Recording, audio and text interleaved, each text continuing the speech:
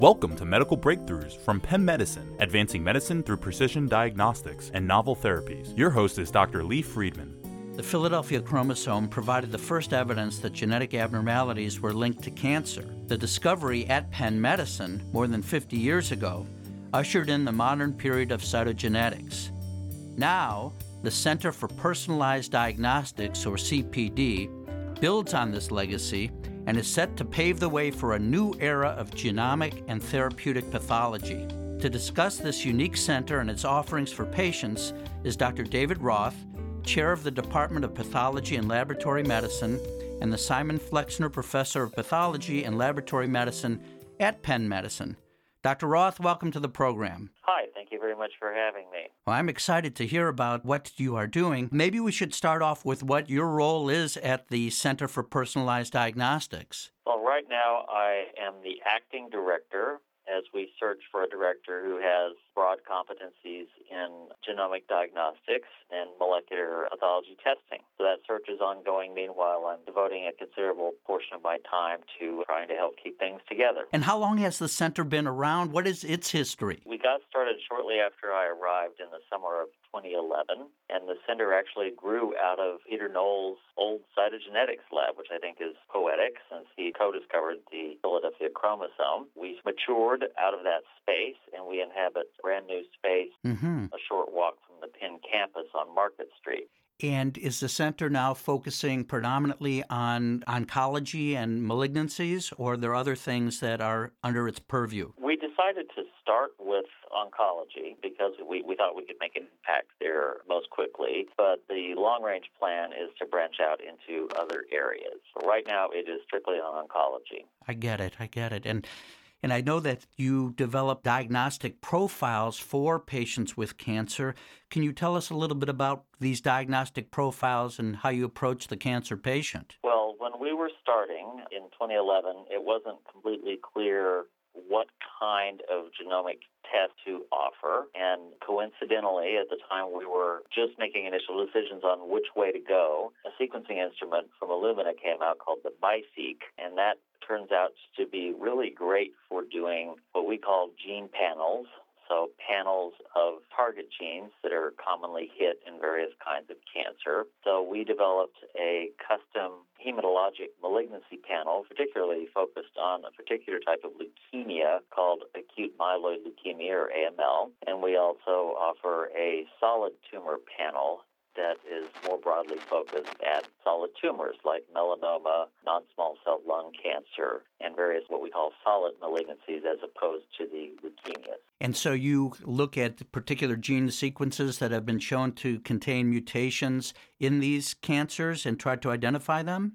That's correct. In some cases, we look at the entire gene. In other cases, we look at so-called hotspots in the gene that are known to be highly likely to be mutated. This is a very practical effort aimed at identifying mutations that can refine the prognosis or change the therapy for a patient. So it's not a comprehensive research discovery test. It's more focused on areas that we think are likely to have impact for a particular patient. So you kind of know where to look to answer the questions about which therapies might be most efficacious and which might be best tolerated, that type of thing? Yes, and that's building on several years of work by a large number of laboratories, generally funded by the NIH, where they were doing what I would call discovery sequencing in cancers to try to find the commonly mutated genes, commonly mutated sites. And so building off of that knowledge, we are looking at the likely suspects. I won't say the usual suspects, but the likely suspects. I understand. And how often would you say in a group of patients with a given malignancy will findings like this be able to impact their clinical treatment? It really depends on the malignancy. In non-small cell lung cancer, we find what we call actionable mutation a pretty high fraction of the time. Also in melanoma, in AML, we find useful mutations, not always drug targets, but information that helps us decide whether the patient is high risk or low risk, for example. We find that kind of information a high fraction of the time. I would say overall, we've done over 1,000 patients now. We've done right about 1,000 patients after our first year. And in that cohort, we find what we call disease-associated mutations, that is, mutations that have been genetic alterations that are known to have significance in the particular tumor. We find that about 70 to 75% of the time. So that's a pretty good hit rate. Absolutely. I have to add, that doesn't mean 75% of the time we change a patient's therapy. I did a rough calculation a few months ago, and it works out to about 10% overall of all the patients we look at. We come up with something that really is a fundamental aha moment that changes therapy. So that's 10% out of 1,000. That's not an insignificant number if you're thinking the individual patient level. Mm-hmm. We would, of course, like to get that number higher. We're about to deploy larger panels in the belief that looking more broadly will help us increase that hit rate. If you're just tuning in, you are listening to ReachMD, the channel for medical professionals. I'm your host, Dr. Lee Friedman, and joining me today is Dr. David Roth, talking about the Center for Personalized Diagnostics at Penn Medicine. Dr. Roth, the information that you gained, is this strictly information about efficacy of chemotherapeutic agents, or can you comment on susceptibility to radiotherapy or other therapies? Well, in some cases, we are helping to stratify the patient's risk level based upon the mutation. So, like, are you a candidate for, say, standard therapy, or are you a candidate for more aggressive therapy? And that's particularly the case in the AML panel. Mm-hmm. In the solid tumor panels, one thing we're certainly looking for are mutations that create a particular target for a targeted therapy, like a tyrosine kinase inhibitor or some of the new molecularly targeted therapies. There are examples, say, in melanoma, a gene called BRAF. If you get a particular mutation in BRAF, you can be a candidate for a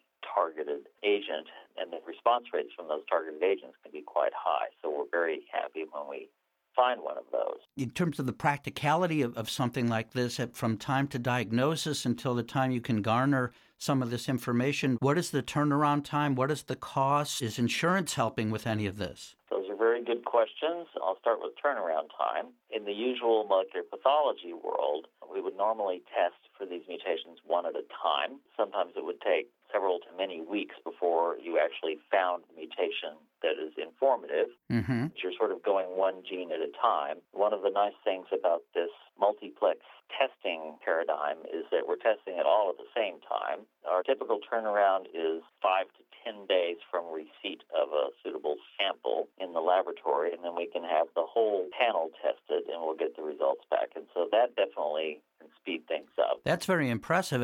I imagine that depends on the specific panels you've been able to develop at Penn?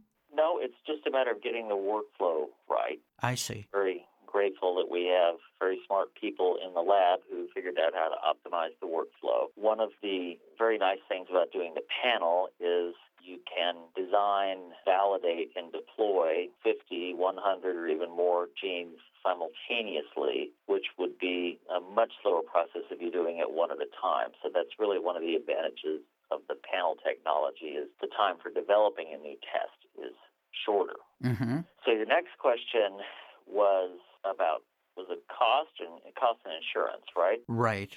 We're getting some reimbursements from commercial insurance.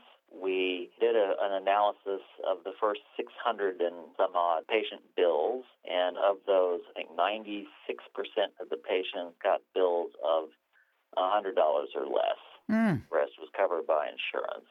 This is not counting Medicare, because Medicare has not developed an official position on whether or how to reimburse these tests. So we're still working with Medicare to get that clarified. But I'm sure that will get worked out in the reasonably near future. To me, that is incredibly impressive, the low cost for this high technology and very valuable information. Is it wrong of me to think that if you look at the big picture, this is very cost effective in terms of not using therapies that may be less efficacious and deciding who is a candidate for more aggressive therapy that may engender side effects and costs related to that? Absolutely. I mean, I'd say the real cost of the test, the list price, is a few times what it would cost to do one of the single gene tests. And obviously we're doing 35 to 50-something genes, and so in that sense, that's very cost efficient. The cost of getting the right treatment on the first time, that's obviously a great great thing for medical care, many reasons, including the side effect profile that you brought up.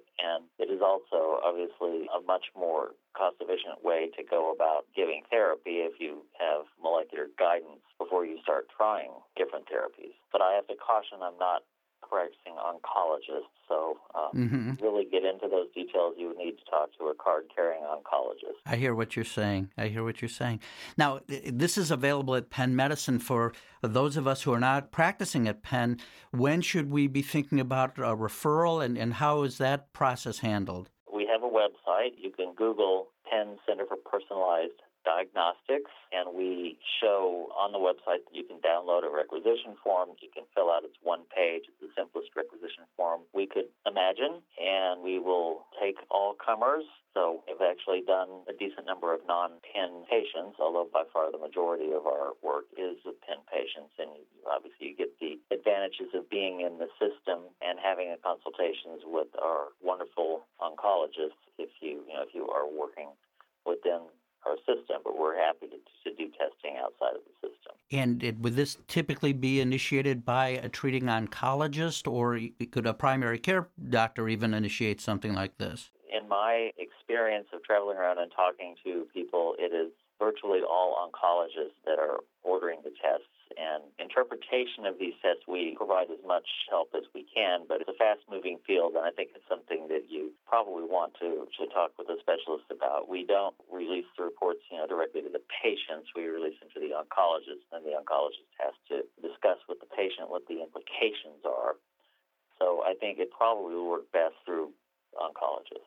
Very good. And in the minute we have left, Dr. Roth, as you look to the future, what kind of things do you see coming out of the Center for Personalized Diagnostics? Well, we're interested in exploring other areas besides cancer, some constitutional disorders, for example. We are also interested in going beyond the DNA, at some point looking at the protein products, looking at RNA, and anything else we can measure. So we're very committed to providing really good diagnostic tools to help doctors make decisions on a case-by-case basis. Very nice. Well, Dr. Roth, thank you so much for being with us today and sharing your insights on the exciting work being done by the Center for Personalized Diagnostics at Penn Medicine.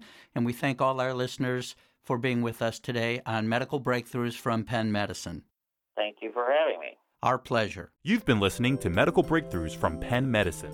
To download this podcast or to access others in the series, please visit reachmd.com/Penn and visit Penn Physician Link, an exclusive program that helps referring physicians connect with Penn. Here you can find education resources, information about our expedited referral process, and communication tools. To learn more, visit www.pennmedicine.org/physicianlink.